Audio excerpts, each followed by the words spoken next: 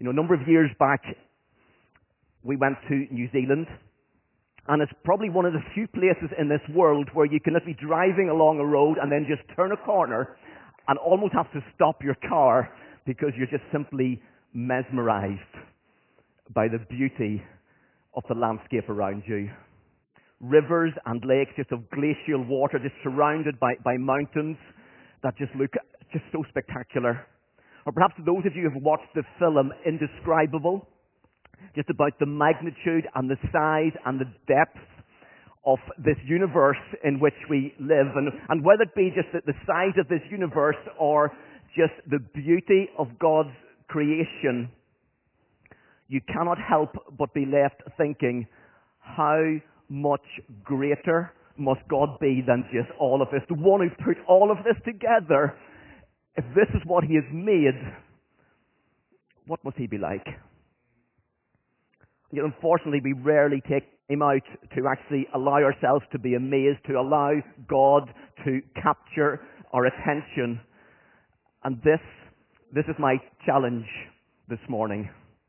As we get into chapter 4 of Revelation, John is transported in the Spirit into a heavenly throne room, and there we simply get a glimpse of majesty, of magnificence, of wonder, of awe, of a God who created everything. But even with all of this, we struggle because vocabulary is not able to deal with this.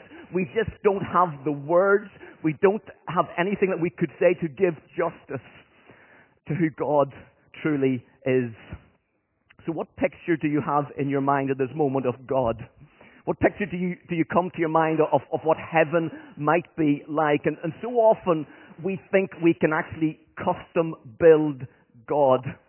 We decide what sort of God we would like, and then we think, well, we can just create that sort of image of him in our mind. And most of us, at least too many people, think, or at least like to think, that God is just this non-judgmental God. A God of love. A God that we, I guess, condense down to just one of his attributes. And then we live as if he's just like that.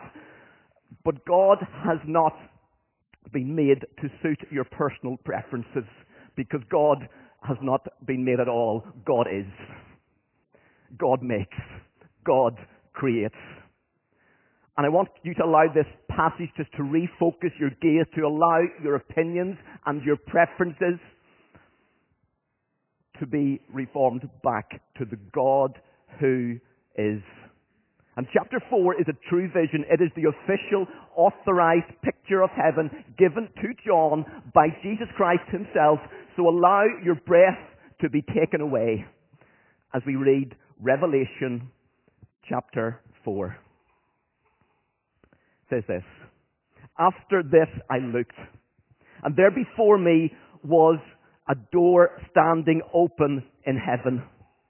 And the voice I had first heard speaking to me like a trumpet said, "Come up here, and I will show you what must take place after this." At once I was in the Spirit, and there before me was a throne in heaven with someone sitting on it. And the one who sat there had the appearance of jasper and carnelian. A rainbow resembling an emerald encircled the throne. Surrounding the throne were 24 other thrones, and seated on them were 24 elders. They were dressed in white and had crowns of gold on their heads.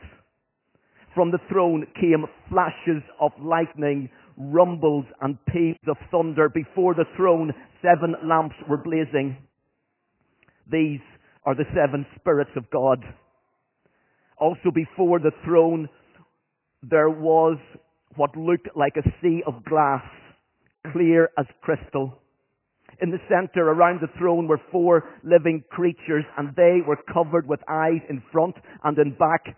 The first living creature was like a lion, the second like an ox, the third was like the face like a man, the fourth was like a flying eagle. Each of these 4 living creatures had 6 wings and was covered with eyes all around, even under his wings. Day and night they never stopped saying, "Holy, holy, holy is the Lord God Almighty, who was and is and is to come.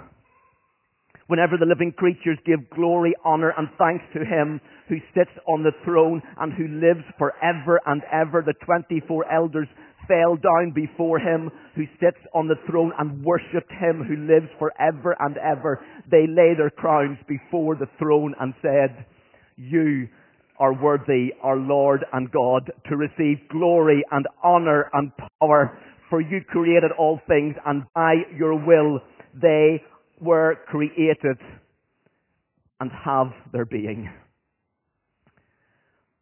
Let's just pray for a moment. Father, my prayer today, Lord, is that you would give us a glimpse of who you are.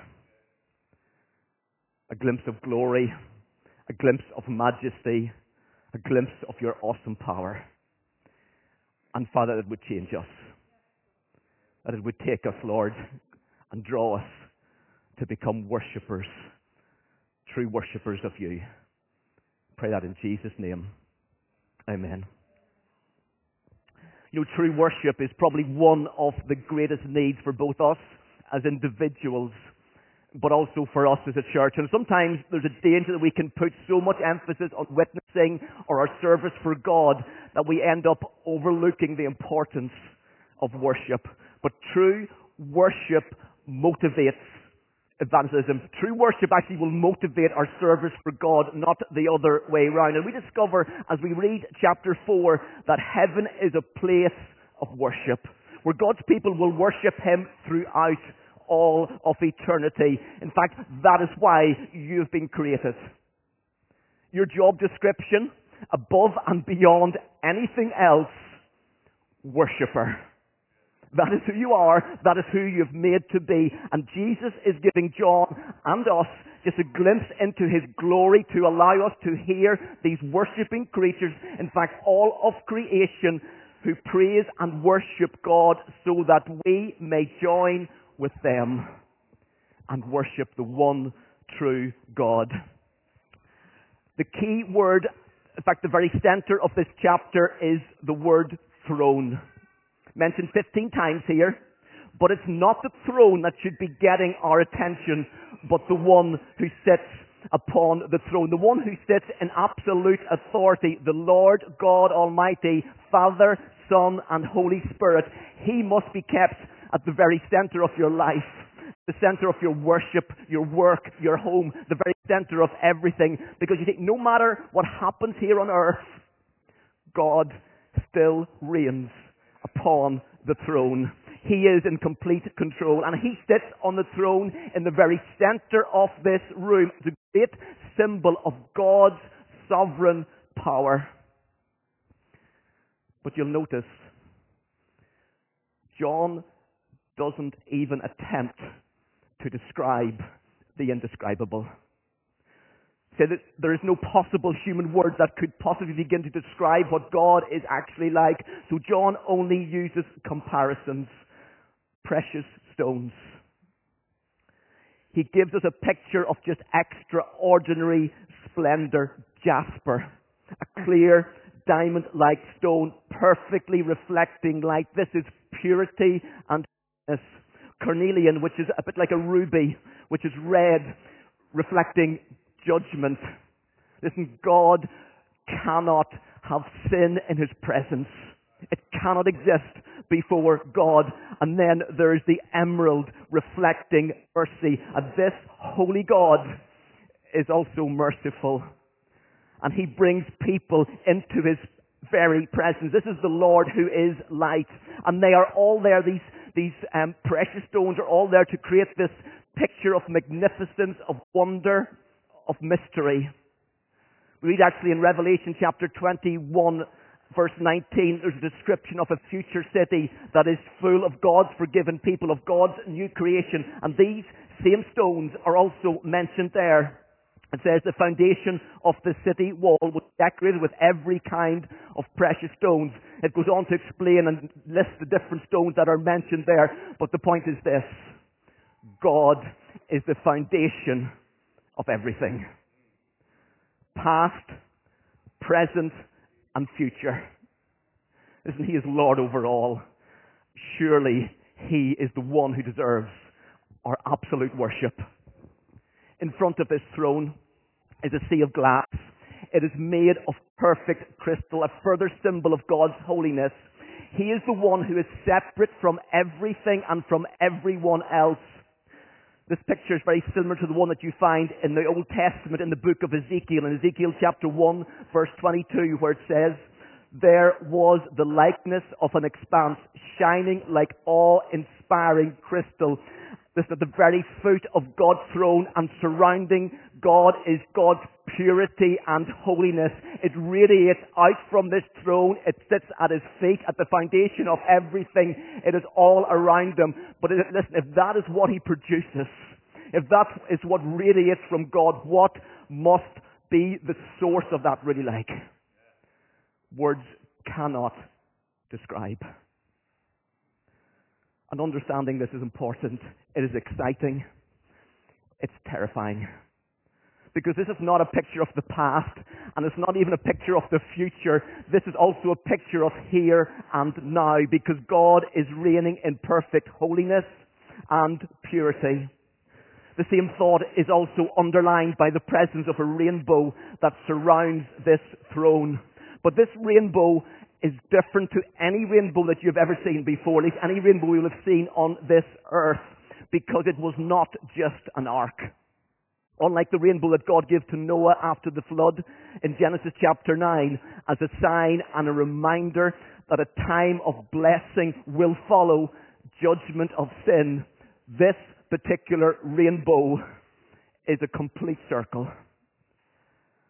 For in heaven, everything is complete. And it creates this wonderful and terrible picture of a son who sits in judgment, surrounded by the very symbol of its own covenant faithfulness to His people. But this promise is given before any mention, or before we come to the warnings or the judgments or the terror that we will come to as this world will come to an end, recorded in Revelation chapter 6 through to 19. And God is reminding John, and He's reminding us, that God sits on the judgment throne, and He is in complete control, and He is surrounded by His own covenant promise. Judgment is about to fall. In fact, judgment is certain, but this rainbow reminds us that God is faithful even as He judges. And this promise is so certain, this promise is so secure, that the rainbow that usually appears after a storm now appears before it. This picture of the throne room, this vision of the glory of God, is not unique to John. We see it throughout the Old Testament in books like Daniel, in Ezekiel, Isaiah.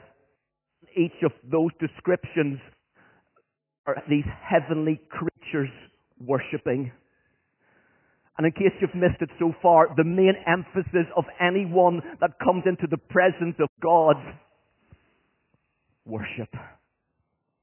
You'll see it repeated over and over and over again in this particular chapter. So John describes these 24 elders, most likely representing the 12 tribes of the Old Testament, tribes of Israel, and then the 12 apostles that were founded the New Testament church. In other words, this is the whole of God's people throughout the ages. And they are seated on thrones.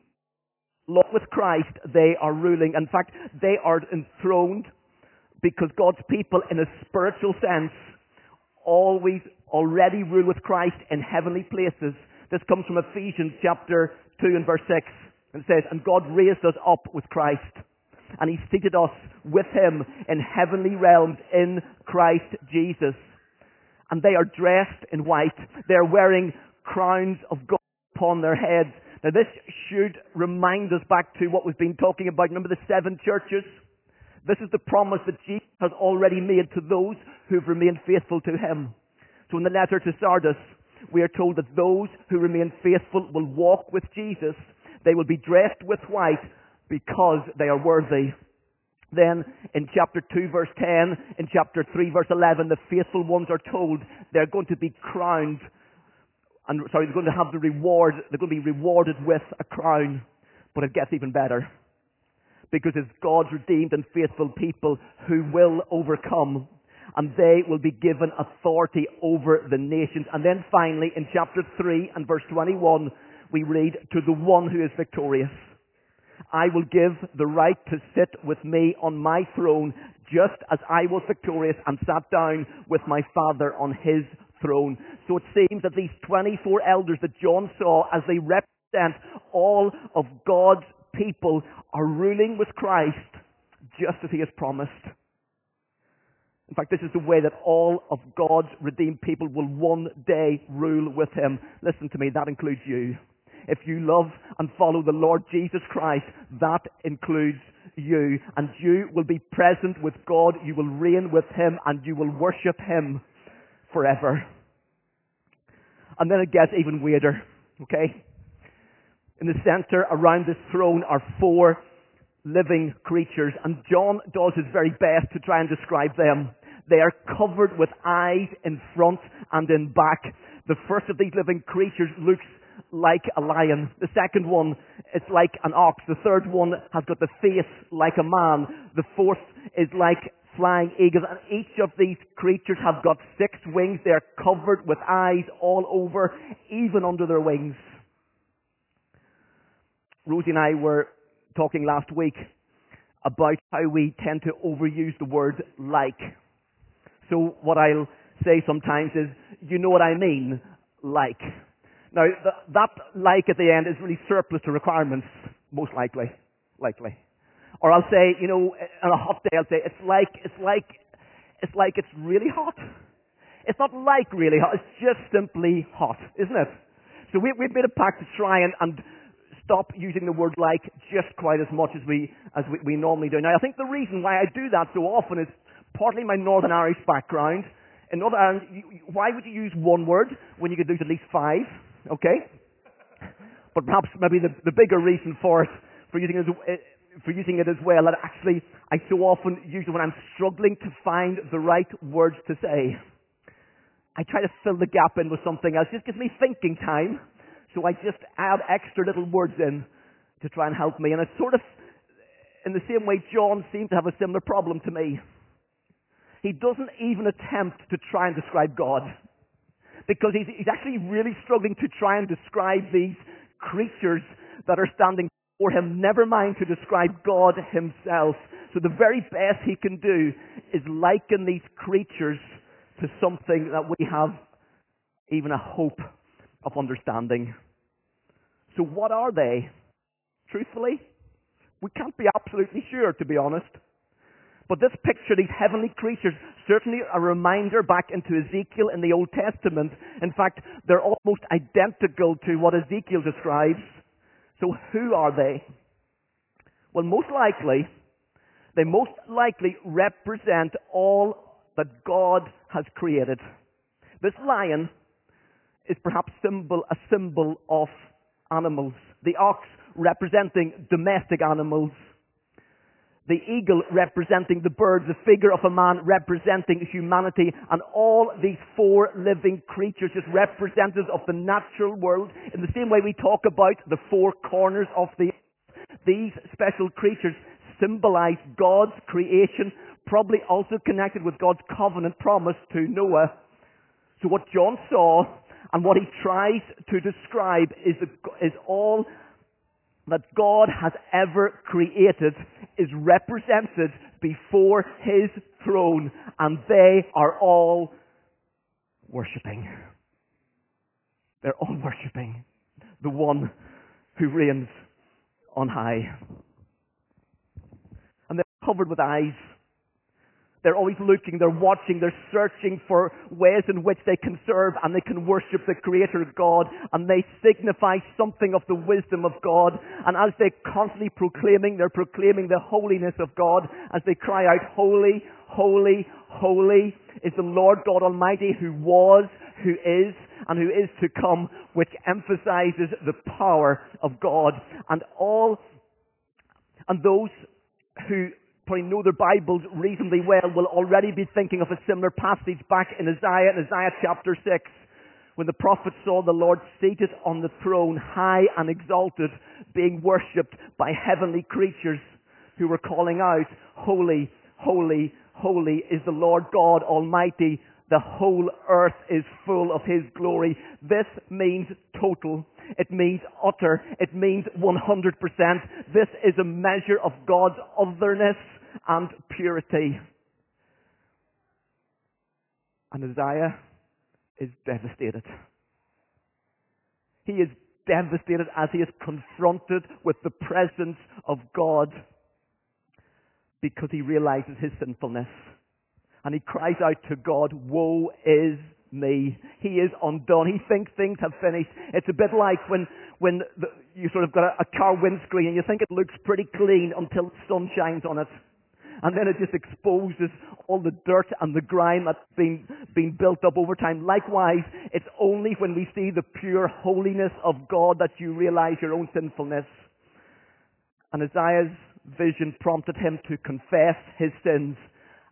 And as he did, he found himself forgiven. But Isaiah's response is not unique to him. Because the declaration of all of creation in the presence of God is that He is totally and utterly pure. And also how much we need His forgiveness and His mercy within our lives. But listen, as mercy flows, as forgiveness comes, worship rises. Worship increases in His presence. Now, the full effect of this extraordinary vision is hard for us to fully comprehend. It's not just what John sees that makes it so impressive. It's also what he hears. There's lightning, there's rumbling, there's thunder, pointing to a God who's full of power and authority. And this description, again, takes us back into the Old Testament, not unlike what Moses experienced as he led out the camp as a cloud of God's glory came and covered over Mount Sinai. Remember Exodus chapter 19 and verse 10, the Lord said to Moses, "Go to the people, prepare them, consecrate them today and tomorrow, get them ready, get their garments washed, because on the third day the heavens are torn open." And it was terrifying. The mountain was covered in a thick cloud, the crashes of thunder and lightning. There's a loud trumpet blast, so that all the people in the camp trembled. And people came to the mountain, which was wrapped in smoke, because the Lord had descended upon it in fire. This whole mountain shook greatly. And at the sound of that trumpet grew louder and louder. Moses spoke, and God answered him in the thunder. And in the same way, the thunder and the lightning in the throne room of God just shows us a God whose terrifying holiness and power is so untouchable that a warning must be given because a storm is coming.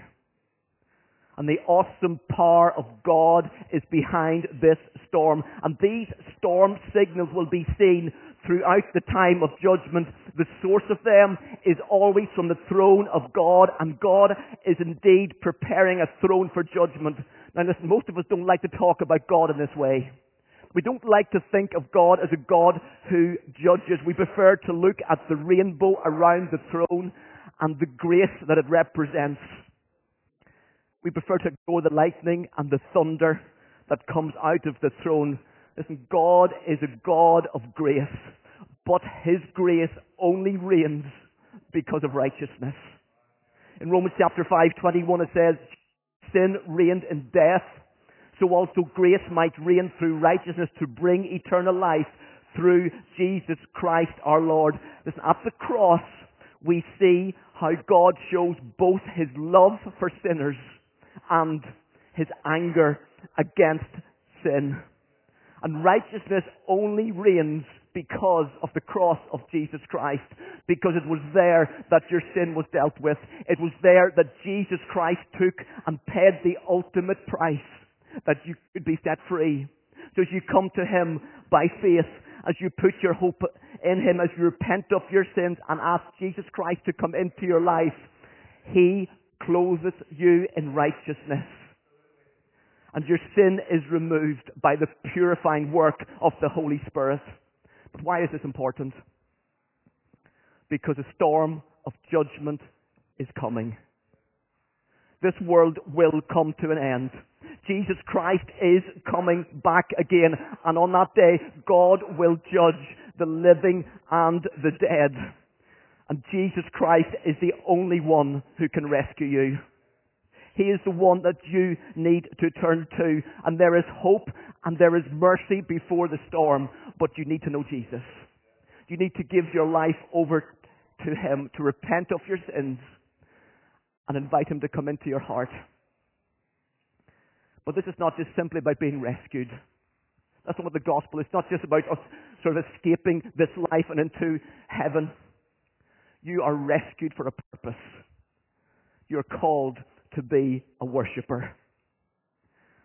Whatever your background, whatever your gender, whatever your nationality, you have been created and called to be a worshipper. And you will worship the one who sits on the throne in splendor and in majesty. And listen, this is all made possible because He is also the one who was nailed to a Roman cross. And as the blood trickled down His face, as it oozed from His hands and feet where the nails were hammered through, listen, it wasn't nails that held Him to that cross. It was love. A love for you. And Jesus died for you that you might be saved, that you might be brought into God's presence, that you might worship Him as Savior and Lord for all of eternity. And the book of Revelation is just filled with worship and praise. You remember that this book that John has been writing, dictated by Jesus, is being sent to the persecuted church. These are Christians who are going through a great deal of difficulty. Many of them will be killed for their faith in the Lord Jesus Christ. So when life is painful, when others let you down, when you get mocked because of your faith, this chapter is written for you. That will remind you that God is a God who reigns. He is the one who is the Creator God, who brought everything into existence, who sits in absolute power and authority. He's also, secondly, we see how the thunder and the fire and the sea and the magnificence of His throne and the creatures, they're all pointing to a holy God. God's holiness describes both His perfection and the absence of sin. And surely we must join with all of creation as we cry out, holy, holy, holy is the Lord God Almighty. And then thirdly, God is all-powerful. He is utterly sovereign over all of His creation. He rules over all. In fact, there's nothing that exists that hasn't come into being because of God's will and purposes. But utter holiness and complete sovereignty is a worrying combination. See, because God is holy, He hates sin. Since He is sovereign, He has power to take action against it. But thankfully, God is also merciful. See, a God who is utterly sovereign would be a distant and an unknowable God. A God who is completely holy would be a terrifying God, but a God who is only merciful would be an unjust and compromised God. But the real God, the God who reigns, is all of these things. He is sovereign, He is holy, He is merciful, and then fourthly, He is also eternal. Mentioned 3 times in this paragraph. He is God, the one who was, the one who is, the one who is to come. He lives forevermore. He is above all, and all around Him are those whom He has created. And all of these attributes and many more make God absolutely unique. Psalm 40, the songwriter writes, "Many, Lord God, are the wonders You have done, the things that You have planned for us. None can compare with You.